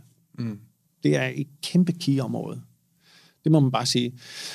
Og så er jeg ondskabsfuld. Altså professionelt ondskabsfuld. Fordi at jeg gør det ofte værre for dem at præsentere for mig og levere foran mig end foran 50.000 publikum, hvis det er det, man skal. Så du hækler dem? Det må man sige, og det ligger ikke skud på, at jeg gør. Nej. Jeg siger, jeg gør det værst her, så det virker nemt, når du står foran et publikum. Og det er ikke for alle. Så når folk hyrer mig altid, siger jeg, prøv en gang, hey, du skal vide, at det bliver hårdt, og jeg går til dig, og det er ikke sjovt, det er ikke ballade, det er ikke hygge. Kan du det? Ja. Og så siger jeg altid, 1 ud af 30 finder ud af, at de faktisk ikke kan det. Okay. Så jeg fejler minimum 1 gang om året. Ja. Selvom jeg siger til virksomheder alt muligt andet, 1 ud af 30 falder fra, eller kan ikke det her, eller synes, det er grænseoverskridende, så siger jeg, fedt, for de tænker aldrig, det er dem. Hvordan holder du dig selv i skak, når du skal holde... Nu holder du foredrag og sådan noget. Ja. Hvordan øver du dig? Jamen, jeg har en partner, som jeg er til tager med. Ja, okay. Og så sidder han bare og tager noter og skriver ned, og så får jeg bare med grovfilen. Ja. Fordi jeg er selvfølgelig blandt. Altså, jeg synes jo selv, at det, jeg gør, er det smarteste. Men det er det ikke altid. Nej. Altså, det er helt vildt, hvor tit. Han hedder Mads Holm Iversen. Sindssygt dygtig. Det er tit, han lige kommer sådan nogle, det kan du gøre smart og sådan der. Nå, jeg skulle da. Eller, hvorfor går du ikke sådan der? Nå, ja. Hvordan kommer man i gang med at lære at stå på en scene foran mange mennesker? Altså, sådan, det starter selvfølgelig med, at man har noget viden, eller man er musiker, som du også arbejder sammen med. Altså, hvis jeg skal være helt ærlig, så plejer jeg altid at sige til folk, at hvis man ikke kan lide det fra starten af, så synes jeg ikke, man skal prøve at lave en karriere ud af det. Nej. Fordi det er et hårdt liv. Og det kan du selv huske som DJ, formoder jeg. Du havde en interesse for det, der var et eller andet, der drev dig. Ja, jeg spillede også skuespil som barn, så den har jeg ligesom haft. Jeg godt kunne lide at stå på en scene. Jeg har ikke kunne lide at være i et eksamenslokale. Nej. 2 forskellige ting, nok fordi jeg godt vidste, at jeg ikke var verdensmesteren til matematik, eller biologi, eller sådan noget. Der var andre ting, der interesserede mig. Ja. Men jeg vil sige, personligt har jeg altid følt, at jeg har haft sådan en kontakt, jeg kunne tænde for, og så har jeg bare skulle sige, fuck det, nu giver jeg den bare gas, og nu har jeg det sjovt. Ja. Du ved, ikke? Altså sådan, den kontakt, den har jeg altid haft, og den havde jeg også som barn kunne slå fra, ikke? Jeg vil sige, det er nærmere mere angstprovokerende for mig at sidde og have sådan en interview, eller sådan en podcast her med dig, end det er at stå på en scene. Okay, det er meget interessant faktisk. Fordi et klassisk eksempel på, hvad jeg mener med, at jeg stiller de spørgsmål, det er, når jeg møder musikere, der er lige slået igennem, eller alt muligt andet, så stiller man det her spørgsmål her. Og nu afslører jeg lidt mig selv, så jeg håber ikke, der er nogen musikere, der ser det her. Så siger jeg sådan lidt henslæng, hvordan, når du er på turné og sådan noget, kan du lide det? Kan du lide at være på turné, og hvordan stå på scenen og sådan noget? Og hvis de siger, jeg synes, det er super fedt, så er jeg sådan, ja, okay, så er der fremtid. Dem, der siger, jeg synes, det er hårdt. Og så tænker jeg, det bliver hårdt det her. Og jeg har meget store artister, som virkelig ikke kan lide at stå på scenen, og lever så af det. Ja. Men det er bare hårdt. Det er uheldigt. Det er lidt uheldigt, og det er fordi, man skal forstå, at for eksempel som musiker, og det her det er egentlig gennemgående for stort set alle mine klienter, de har jo ikke valgt at være foredragsholder, eller de har faktisk ikke valgt at stå på en scene. Nej. De er bare forelsket sig i musik, hvor en del af det musik, sjovt nok, er at stå på en scene. Men det er det der med at lave sangen, synge sangen, spille den, de synes, det er det fede. Ja. At de så tilfældigvis skal gøre det foran en publikum, det kan de egentlig ikke lide. Men hvis jeg nu skal lidt mere åbenmændet svare på de spørgsmål. Hvis du af en eller anden årsag skal, eller du tvinger dig selv til at gøre det, så skal man have gang i lidt tankegymnastik, fordi at det, der er gennemgående for mange af dem, jeg coacher, det er, at de tager det ekstremt personligt, det stiller sig op for en publikum. Det er basically dem som privatperson, som stiller sig op på scenen, eller spiller, eller laver præsentationen. Og den skal de lige twiste. Fordi det er klart, at hvis du står og laver en præsentation, og du mener, her står privat Kristian Koch, og så er der en, der siger, hold kæft, jeg synes, det var nederen det der. Ja. Jamen, så er det jo ligesom, du sidder hjemme i sofaen, og så kommer der en og giver dig en lussing. Altså. Ja, det bliver meget personligt. Det bliver sindssygt personligt. Det gør ondt. Det gør sindssygt ondt, ja. Fordi at, vores hjerne snyder os lidt. Det er selvfølgelig lidt billedligt talt, det her, men jeg tror, mange kan ikke genkende til det, hvor meget de fylder i privaten. Så det, man skal forstå, det er, at herude her er modtageren af det, du nogle gange skal levere. Hvad det nogle gange er. Her er privatpersonen. Og det, vi mødes omkring her i midten, det er en afart af dig. Det er bare et brand? Ja, en brand, eller en lille fli, eller kært barn har mange navne. Men man skal først og fremmest forstå, at det ikke er privat, hvis det var mig, det er ikke privat Kristian Koch, der står op her. Det er bare en lille del af mig. Jeg har også 2 børn, jeg har også en kone, og har alt muligt andet. Og det her, det har jo ikke noget med det her at gøre. Nej. Er det ikke også noget med, at også at sige til sig selv, jamen, hvis mening er det egentlig, der betyder noget for dig? Fordi hvis en på gaden kom over og sagde til mig, hold kæft, du er fandme grim. Ja. Så ville jeg da nok, hvis jeg var et sted i mit liv, hvor jeg havde lidt dårligt selvværd, og lidt i en dårlig periode, så ville jeg nok blive ked af det over det. Ja. Men hvis min kæreste sagde det til mig, så ville jeg blive vildt ked af det. Fordi at det er jo en person, som hvis mening virkelig vægter højt. Altså sådan, så sige sådan, okay, prøv at finde den skare mennesker i verden, hvor deres mening rent faktisk betyder noget for dig. Det er dem her, der skal sådan, og så sige alle de andre. Altså igen er det jo smukt, det du siger der. Men den er svær at opretholde. Den er sindssygt svær at opretholde. Ja. Lad mig bruge mig selv som eksempel. Ananas i egen juice. Generelt må man sige, folk... Du er også med i podcasten, så du må godt snakke om dig selv. Ja, altså, jeg har jo et job, hvor jeg bliver anmeldt ufatteligt tit. Ja. Altså, det er bare en del af mit job, ikke? Altså hvordan det på sådan... Jamen, så i går holdt jeg 2 kurser, lederkurser for Arla, og der var der 30 med. Jamen, så er der 30 mennesker, der bagefter beskriver, hvad synes de om Kristian Koch? Okay. Og sådan er min uge tit. Beder du selv om det, eller er det? Nej, så er det jo så Arla, der gerne vil have at vide, hvad synes de ansatte om mig og kurset. Fordi så kan det være, at de vil genbooke mig, eller så kan de lære det og sådan noget. Okay. Så der er jo uger, hvor flere 100 mennesker skriver, hvad de synes om Kristian Koch. Men sådan er det at være coach som mig, eller foredragsholder. Og sådan har alle andre coacher foredragsholder. Og af og til, så kan der være et eller andet fremmed menneske, aner ikke, hvem det er. De er ofte anonyme, dem der svarer, som siger et eller andet, og så fylder det bare i min bevidsthed. Og jeg aner ikke, hvem manden er, eller kvinden er. Er det, fordi de rammer et eller andet i dig? Altså en underliggende usikkerhed? Eller? Ja, 100%. Altså, jamen, ligesom alle andre er jeg jo bimlende usikker. Jeg vil jo bare gerne have, at folk kan lide mig. Ja. Jeg kan godt lide dig, Kristian. Skal jeg komme med... Altså, jeg har en lidt populær forklaring på, hvorfor det her med, at folk kan lide os, er så vigtigt for os. Ja. Skal jeg prøve at komme med den? Ja. Den er meget simpel og lidt poppet, men den giver ekstremt god mening for mig. Altså, man mener, at i vores forfædres tid var vi så afhængige af at være en del af gruppen. Så når vi blev smidt ud af gruppen, så døde vi. Vi kunne simpelthen ikke overleve alene i vores forfædres tid. Og man mener, at den tilstand, den har vi boet i, været i så mange år, at det er den, der egentlig sidder i vores system. Jeg elsker sådan noget urmenneskesnak. Ja. Altså. Og jeg kan jo selvfølgelig ikke verificere, om det er sådan, det er, men det er en populær bud på det, og jeg synes, det giver meget god mening. Så det, man mener, det er, når jeg så stiller mig op foran andre, så siger vores hjerne sådan her, nu sidder der 10 mennesker der, eller 13, eller 30, eller hvad ved du, og siger sådan her, du er dømt ude af gruppen, eller du er dømt inden. Og derfor er det så vigtigt for os. Analysere alle ansigterne, der... Ja, eller jeg får jo anonyme svar, og så er der lige pludselig en ud af de der 30 der siger sådan, bøh, Kristian Koch, bøh. Og selvom alle andre bare har sagt, nå ja, det var det fede det der. Så er der lige en, der bare siger sig sur på mig. Og det kan jo fylde sindssygt meget. Og det, der er interessant med det er gennemgående for langt de fleste, der mere coacher. Så bare lige for at vende tilbage på det, kan man få sin hjerne til at sige, jeg er ligeglad med alle mennesker på jorden, bortset fra de 5 her, som jeg vægter højt. Det vil være smukt. Ja. Men jeg må bare sige, at det er ikke mange af mine klienter, der mister den der. Nej, det gør jeg heller ikke selv. Som jeg siger, det jeg oplever, at mit liv, det bølger. Ja. Det er sådan min umiddelbare observation. Så jeg bølger ind og ud af min perfekte sindstilstand. Ja. Jeg har lige været inde i en periode, hvor jeg har haft en rigtig god sindstilstand. Nu begynder jeg at bruge lidt de sociale medier igen, har jeg mærket til.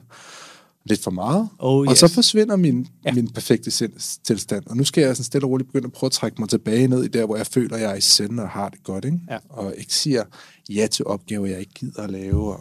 Og ikke tænker for meget over, hvad folk tænker om mig. Og alle de her ting her. Ikke? Så det bølger. Ja. Og det er sådan det er sådan min generelle observation i øjeblikket. Og jeg kunne godt tænke mig, at det bare var plant. Men det ville også være lidt kedeligt, hvis det bare var plant. Ikke? Altså... det er en interessant snak, det der. Jeg kan ikke genkende det til det der. Jeg tror sgu, det er gældende for de fleste. Ja. Jeg tror også, hvis man lige får et par hook tilfældigt fra en kunde, eller en ven siger noget hårdt til en, eller man er inde i en dårlig periode med ungerne, eller, så tror jeg også, man er mere åben over for...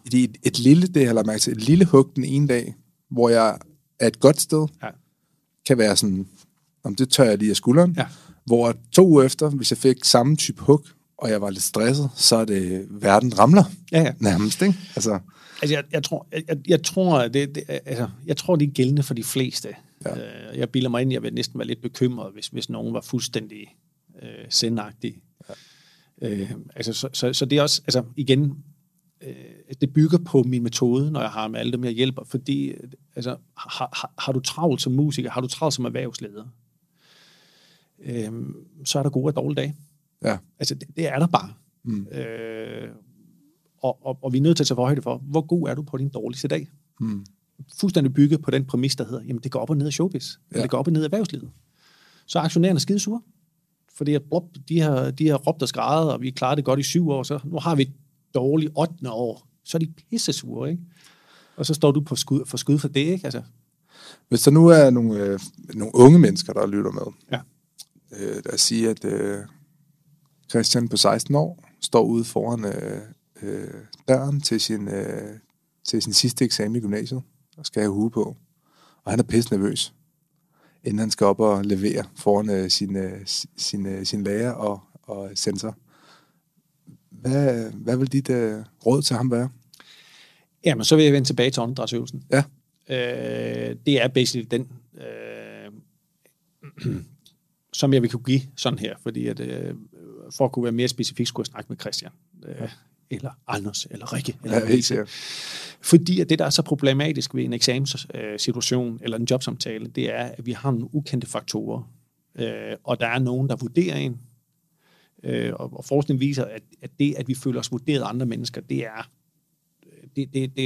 det lammer de fleste, eller det er meget, meget hårdt for folk. Ja. Noget af det, der stresser os mest. Hvad jeg kan læse mig til, det er vurdering af andre mennesker. Ja. Så det er så vigtigt for os. Og der har vi en situation, hvor der er indlejet i situationen en vurdering. Så min erfaring, jeg har gjort mig lidt i eksamensangst og hjulpet nogen, og jeg må nok være der lige nu, hvor jeg vil sige, at der er ikke noget logiksnak, der hjælper. Nej. Nogle få hjælper det, men ikke i en bred forstand. Men nogle fysiologiske øvelser, det hjælper. Men nervøsiteten forsvinder aldrig. Så træk vejret. Hvad var det, den app hed? Breathing Zone. Og man skulle tro, at jeg fik procenter. Det gør altså ikke. Det er bare den, der virker. Breathing Zone. Du bruger bare voucheren. Kristian Koch. Og jeg har også tænkt, mange af jer burde hive fat i dem. De må bare tænke, hvad fanden er det for... Der er så mange uler fra Danmark, der køber det skidt der. Ja, og vi kan se på deres geotarget. De render rundt ud på fisketåret. Nej, men hvis jeg skal bare perspektivere det lidt, altså det vi må forstå, det er, at vores hjerne kan grundlæggende ikke lide det ukendte. Igen, en forsimpling. Det vi ikke kan kontrollere, det vi ikke kan forudse, det kan hjernen grundlæggende ikke lide, for det potentielt kan være farligt for os. Så den beder os egentlig om at lade være. Ja. Det kan vi overrule med vores logik. Vi kan gå ind i eksamenslokalet, men hvis der er en, der kommer og sagde til os, prøv en gang her, du kan slippe for den eksamen, hvis du vil, du får bare 10, du ved, så vil de fleste hive det kort. Ja. Hvis det, altså, ja, eller 7. Ja, eller 7, du ved, eller nogen vil sige, kan jeg bare bestå, man? Fuck det lort, jeg springer fra og bare består. Så vi skal forstå, at ja, okay, lad mig sige lidt mere om det så. Det nervøsitet har en tendens til at gøre, det er, at vi tager tingene meget personligt. Det er som om, at når vi bliver nervøse, så siger vi lidt forsimplet, jamen jeg er nervøs, fordi jeg er uintelligent, eller jeg er nervøs, fordi jeg er tyk, eller jeg er nervøs, fordi jeg har en skæv tand, og vi har mistet håret, eller vi finder en masse årsager til, hvorfor jeg har den følelse lige nu. Så mange, de starter en nedadgående spiral, hvor de egentlig bare står smadret og hammer i hovedet på sig selv, fordi de kan mærke, jeg er nervøs, der må være noget galt med mig. Også fordi, at det vi skal vide, eller en fact, om ikke andet ud fra mit perspektiv, det er, at de fleste mennesker er nervøse. Men de viser ikke nervøse signaler. Okay. Og så vi render rundt kollektivt og tror, at det er mig, der har det specielt hårdt, fordi jeg kan se, at alle de andre ikke er nervøse. Og fordi vi ikke taler om det. Alle er nervøse. Ja, alle. Igen, bare for at vende tilbage til noget, jeg har sagt tidligere. Hvis jeg møder en, der siger til mig, jeg blev ikke nervøs, så er jeg sådan, really? Ja. Enten er du kuk, eller også lyver det, ikke? Ja. Og så er der nogen, der er mega seje. Så det, man skal forstå, det er, at nervøsitet er ikke noget, man beslutter sig for. Man vågner ikke op om morgenen og sådan, jeg tror sgu, jeg skal være ekstra nervøs i dag. Det kunne jeg godt tænke mig. Det sker per default. Det er en fysiologisk ting i vores krop.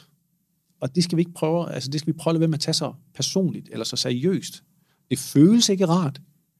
Kroppen har sørget for, at når vi bliver nervøse, igen bare for at vende tilbage til min historie om, sabeltigeren, der vil komme og æde os. Grunden til, det føles så bimlende ubehageligt at blive nervøs, det er jo fordi, så rykker vi på det. Kan man ikke egentlig bare rose sig selv, når man bliver nervøs, og så sige, hold kæft, du vil være god til at overleve i urtiden? Det var en smuk... det går, man måske ikke, hvis man ryger over i blackout-zonen, så kunne det godt være, at man var blevet spist, ikke? Men, ja, måske. Øjeblik, Sabel siger, jeg har lige et blackout. Ender med at sidde med Sabel. Hvad med sådan noget som... Nu er du selv far. Ja. Og nu stikker jeg lidt til det. Hvad med sådan noget som at lære ens børn at håndtere deres nervøsitet? Hvad er dine tanker omkring det? Ja, det kommer jeg til at have stor fokus på. Ja. Jeg troede lige, du skulle til at spørge om min faderlige nervøsitet. Okay. Fordi hvis der er nogen, der har nogle gode råd til det, så vil jeg gerne have dem. For når jeg er nervøse på vegne af mine børn, man. Hold nu kæft. De kommer til at falde, og de kommer til at slå sig. Ja, og det kan jeg slet ikke håndtere. Det kan jeg heller ikke. Altså, jeg kan ikke håndtere tanken om det. Nej, jeg har virkelig gået og tænkt meget over det de sidste halve år, hvor jeg bare sådan, var det sindssygt, hvor nervøs jeg kan være på deres vegne. Og det er en helt ny følelse. Hvilket jeg nok i sidste ende er meget godt. Jeg er nok meget normal og sund, når jeg har sådan der. Ja. Men jeg vil helt sikkert prøve at se, om jeg kan, hvis de lider af nervøsitet og alt muligt andet. Fordi man må bare sige, at for mange har det en negativ effekt på deres karriere og deres tanker omkring sig selv osv. Ja. Så hvis jeg bare kan være en lille hjælp til det, så vil jeg i hvert fald gøre mit bedste for det. Det er helt sikkert. Fordi det, altså, jeg har mange, hvis vi skal perspektivere lidt, jeg har jo mange, som karriere er jo ikke alt. Men hvis vi skal bruge det som en parameter, så har jeg mange, som har stoppet deres karriere eller sagt nej til større stillinger, fordi at de stillinger indbefattede, at de skulle lave flere præstationer eller stille sig op foran flere osv. Så det er jo simpelthen en hindring i deres karrieremæssige udvikling. Og det vil jeg da være ked af, hvis det er det, mine børn skulle ønske sig, at det var en hindring. Det er jo også godt forestille mig, at mange har den her sådan store nervøsitet i deres liv, fordi der er noget selvbillede, der er lidt skævt. Og det selvbillede, ligesom som regel, som har et skævt selvbillede, jamen, så opstår det et sted i livet, og det er i starten af livet.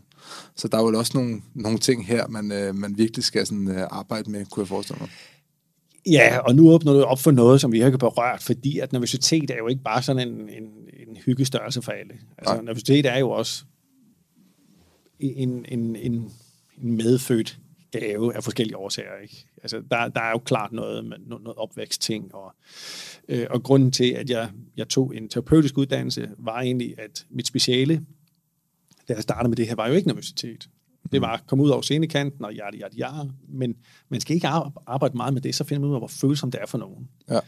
Og det er ikke uvandt for mig, at der sidder en herre i stiv skjorte, slips, og så lige pludselig begynder at græde i meget hardcore business setting. Fordi det simpelthen går ind og berører noget, som ikke har noget med situationen, noget men opvækst, selvbillede, selvværd og sådan nogle ting. Ikke? Ja. Så der er helt sikkert også nogle ting, der følger med det. Det må man bare sige. Ja, helt sikkert. Så der er også klienter, hvor og du må sige, den skal du ikke tage med mig, den her. Ja, jeg prøver. Jeg har en terapeutisk uddannelse, men jeg har ligesom besluttet mig for, at jeg skal ikke tage alt omkring det. Jeg er specialist omkring, ud over scenekanten, performance, sceneangst og alt det der. Ja. Og der er der nogle gange, hvor jeg siger, jeg tror ikke, vi kommer videre her. Du er lige nødt til at få noget hjælp, før vi kan tage den videre her. Og det er jo godt, du kan afgrænse, kan man sige, fordi at, det er jo også nærmest en del af nervøsitetsøvelsen, det der med, at man også ligesom siger, at jeg er den, jeg er. Ja. Jeg prøver ikke at være mere. Nogle af de gange, hvor jeg har været allermest nervøs, det er, hvis jeg har sagt ja til en opgave, jeg har vidst, vi ikke var eksperter på. Yes. Jamen. Altså sådan, og så står man der og tænker, fedt, vi vandt den, og så går det op for en. Fuck, nu skal jeg levere. Fuck, man, du ved, hvad fanden gør man her, ikke? Ja. Og man lærer så meget af det, ikke? Altså, nu er jeg jo også selvstændig, har virksomhed ligesom dig, hold kæft, man, den har jeg også lavet masser af gange, og jeg har skidt så hårdt i nælderne. Ja. Og altså bare for, den udvikling, du havde i 2018, den vil jeg våge påstå, den havde jeg i 2020, da corona kom. For der stoppede min virksomhed altså ret hurtigt med at, det var koncerter, det var foredrag, det var præsentationer, og ingen må samles. Nej. Så stoppede, altså alt i min kalender blev flået ud af den, ikke? Og der tog jeg også en udvikling i min virksomhed, og sagde bare sådan, fuck it, mand, så lad mig gøre det, som jeg har lyst til at køre det nu. Nu tænker jeg overhovedet ikke på, hvad folk tænker omkring det. Så jeg skifter også min markedsføring ud, og min profil ud af til ændret sig og alt muligt andet. For jeg tænkte, nu havde jeg jo ikke noget at miste, mand. For at fokusere på, altså online, en online presence, eller hvad? Ja, eller? Ja. Nå, altså, det er meget interessant, jeg har spist lidt af min egen medicin, og sådan er det jo tit, når man hjælper andre, ikke? Så lige pludselig, fuck man, det kunne være, at jeg også skulle spise den selv, ikke? Ja. Altså, jeg hader jo, at man skal promovere sig selv på de sociale medier. Jeg hader at se på det, jeg hader, at jeg selv skal stå for det. Ja. Så jeg har altid kæmpet mod det. Og for også fordi jeg blev skide nervøs, fordi jeg tænkte jo, hvad tænker folk om mig, hvis jeg begynder at larme på de sociale medier? Synes de så er en idiot, eller hvad? Ja. Så det er jo ud af, hvad synes andre om mig? Så jeg havde jo selv, om ikke andet, sceneangst, somi-agtig. Ja. Og så fik jeg mit andet barn under corona. Alle mine jobs, de blev fuldstændig fjernet fra kalenderen, og så stod jeg bare og kiggede. Der var bare tomt. Og så tænkte jeg, jamen jeg er jo teknisk set gået konkurs nu. Altså jeg har stadigvæk penge, men altså, teknisk set er jeg gået konkurs. Fuck it, jamen så gør jeg det kraftedeme, som jeg vil. Ja. Nu begynder jeg at markedsføre. Godt, jeg har forstået, at jeg skal bruge Zoom. Nu gør det på min måde, og så må folk fandme bare lade være med at hyre mig. Fordi der er alligevel ikke nogen, der hyrer mig. Altså, lige nu alligevel. Ja. Bang. Og du ved, den går. Nu arbejder vi jo med digital markedsføring og sociale medier her i firmaet, hvor at i min optik er der ikke rigtig noget, der hedder skamløs selvpromovering, hvis man ved, hvordan man skal gøre det. Fordi at, jo, skamløs selvpromovering, det er at sige, se hvad jeg kan. Ja. Men, hvad kan man sige, en god selvpromovering på de sociale medier, det er jo bare at skabe værdi.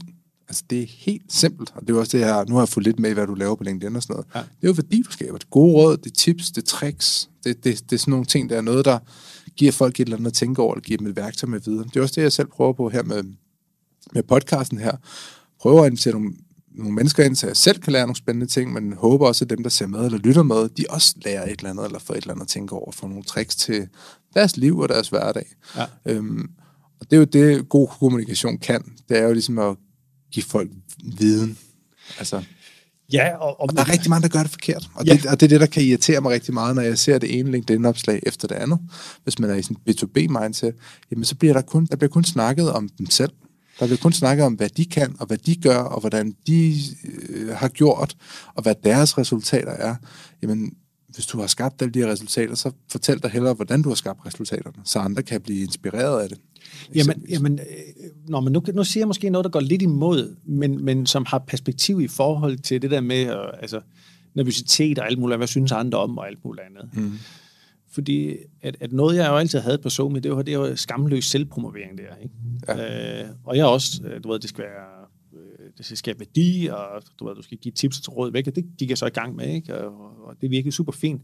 Men det, der sjovt nok har virket absolut bedst, men lurer mig om det ikke også, fordi jeg giver noget råd væk, og så i nyerne, det er, når jeg bare, prøv at se, hvor fed jeg er, prøv at se, hvem jeg er coachet. Eller prøv et eller andet. Det er noget, folk bare, og bare lige for at perspektivere det, det var sådan lidt en øjenåbner, fordi at det var min angst. Det var det her med at bare fortælle, hvor fed jeg var til omverdenen. Men hvor mange gange har du givet endda? Ja, jeg tror helt sikkert, at der er en radio, der hedder 2-3 giv 1 selvfed, 2-3 giv selvfed-agtig. Og det er der, den gyldne formel er for rigtig mange mennesker. Fordi at du skal give, og så skal du bede. Ja. Ja. Og hvis du virkelig skal bede om noget stort, så skal du give, og så skal du bede om noget stort. Så du opbygger, man kan sige, hver gang du beder om noget, jamen så i mit perspektiv, hver gang du beder om noget, så tømmer du din krukke af velvilje mod dig. Så tømmer du dit brand lidt. Ja. For, den her positive brand recognition, som folk har med dig. Så hvis du kun beder, jamen så forringer du også dit brand. Så det er sådan helt sådan den der sådan balance, du skal, fordi selvfølgelig skal man bede om det. Altså, det bedste brand, man kan have, de bedste kunder, man har, det er folk, der kommer af sig selv. Yes. Men nogle gange, så skal man selvfølgelig også bede for at få, ikke? Så jeg vil sige, hvis jeg skulle sådan se det lidt udefra, nogle gange kan det også være svært at se sig selv på indersiden, fordi at du sidder på indersiden af glasset, og jeg kan måske se det lidt udefra, ikke? Ja. Så er det den rigtige måde, du gør det på. Så jeg tror, det er fint at bede, men jeg tror også bare, man skal huske at give. Det føles jo også bedst at give på en eller anden måde. Ja. Altså, de der selvpromoverende, det er sådan... Men igen, du ved... Nu har vi set nok walk and talks på LinkedIn, ikke? Ja, så er den også afprøvet, ikke? Men altså, igen, det er jo interessant jo, fordi her er jeg ekspert på et område at fjerne en form for nervøsitet, og så prøve at udfordre mig selv på den anden, ikke? Mm. Og ligesom dig over tid, så har jeg fundet, det er jo ikke så slemt, altså. Nu har jeg siger altid, at jeg larmer på LinkedIn. Nu har jeg larmet på LinkedIn i et par år. Ja. Det er sgu egentlig ikke så slemt. Og det er også kastet en masse gode ting, altså. Skulle jeg forestille mig. Hold. Nå ja, for det virker godt. Ja. Altså, og det har jo masser af kloge folk som dig jo sagt i 1000 år, at det virker. Mm. Og der har jyden bare sagt, nej, jeg vil ikke. Og, hvad tænker folk om mig? Og det virker.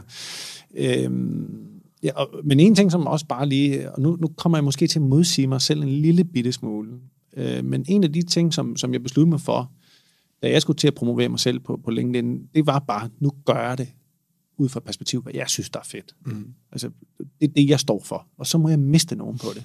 Ja. Og det har jeg helt sikkert. Men til gengæld, så må jeg fået de rigtige. Og igen, jeg siger noget, som kloge mennesker som dig har sagt i 100 år, at der er ikke noget nyt i det. Jeg har bare erfaret det rigtigt. Og det er helt korrekt. Det svarer til, at Nike startede med at sige, vi vil både lave sandaler og sneakers. Fordi at sandaler, det er noget, vi ved, der er et marked for, men vi kan allerbedst i sneakers. Ja. Og så gør de det et par år og finder ud af, det fungerer sgu ikke helt. Og så rammer de en mur, og så siger de, fuck det, nu laver vi bare sneakers. Det er der, deres passion er. Og så er det der, tingene sker. Og folk opfanger det jo også med det samme. Det er jo ligesom, hvis man står på en scene. Folk kan jo godt fornemme, hvis man ikke mener det, man siger. Eller ikke er ekspert på det, man siger, fordi man har solgt sig selv for dyrt, kan man sige, ikke? Ja, altså, jeg er enig, og så er jeg 12% uenig. Okay. Fordi den ene forskel, det er, at der hvor SoMe skiller sig lidt ud, det er, at hvis du gør noget, du ikke mener over en lang periode, så tror jeg, at det bliver hullet. Mm. Altså, så kan man mærke det. Ja.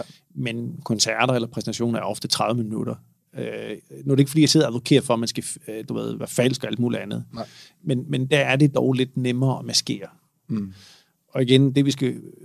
Igen, bare for at vende tilbage, der er mange, der ikke bryder sig om at stå deroppe der. Så hele deres system siger bare, jeg gider ikke det her. Og så er de nødt til at komme ud over det. Ja. Og det kan man sagtens. Det er jo selvfølgelig også forskel på, hvad man ønsker at levere. Ikke? Er det en god præsentation, eller er det en Tony Robbins foredrag, ikke? Hvor at folk står og siger halleluja bagefter i forum? Ikke? Altså sådan, Ja, og igen, det er så interessant, du siger det, fordi langt de fleste, dem jeg coacher, de forestiller sig, at de skal være Tony Robbins. Okay. Men jeg siger, hvad du taler om? Og hvem er det, du taler for? Ja, men det er jo bare internt for virksomhed. Jeg siger, det er det mindste Tony Robbins, der findes på jorden, jo. Ja. Nej, det er rigtigt. Ja, det skal jeg ikke være. Nej, tak. Men Kristian, jeg vil sige tak, fordi du gad at kigge forbi. Det var super spændende. Det er meget tak. Og lære lidt om nervøsitet og stage performance. Så tak for det. Selv tak. Fedt.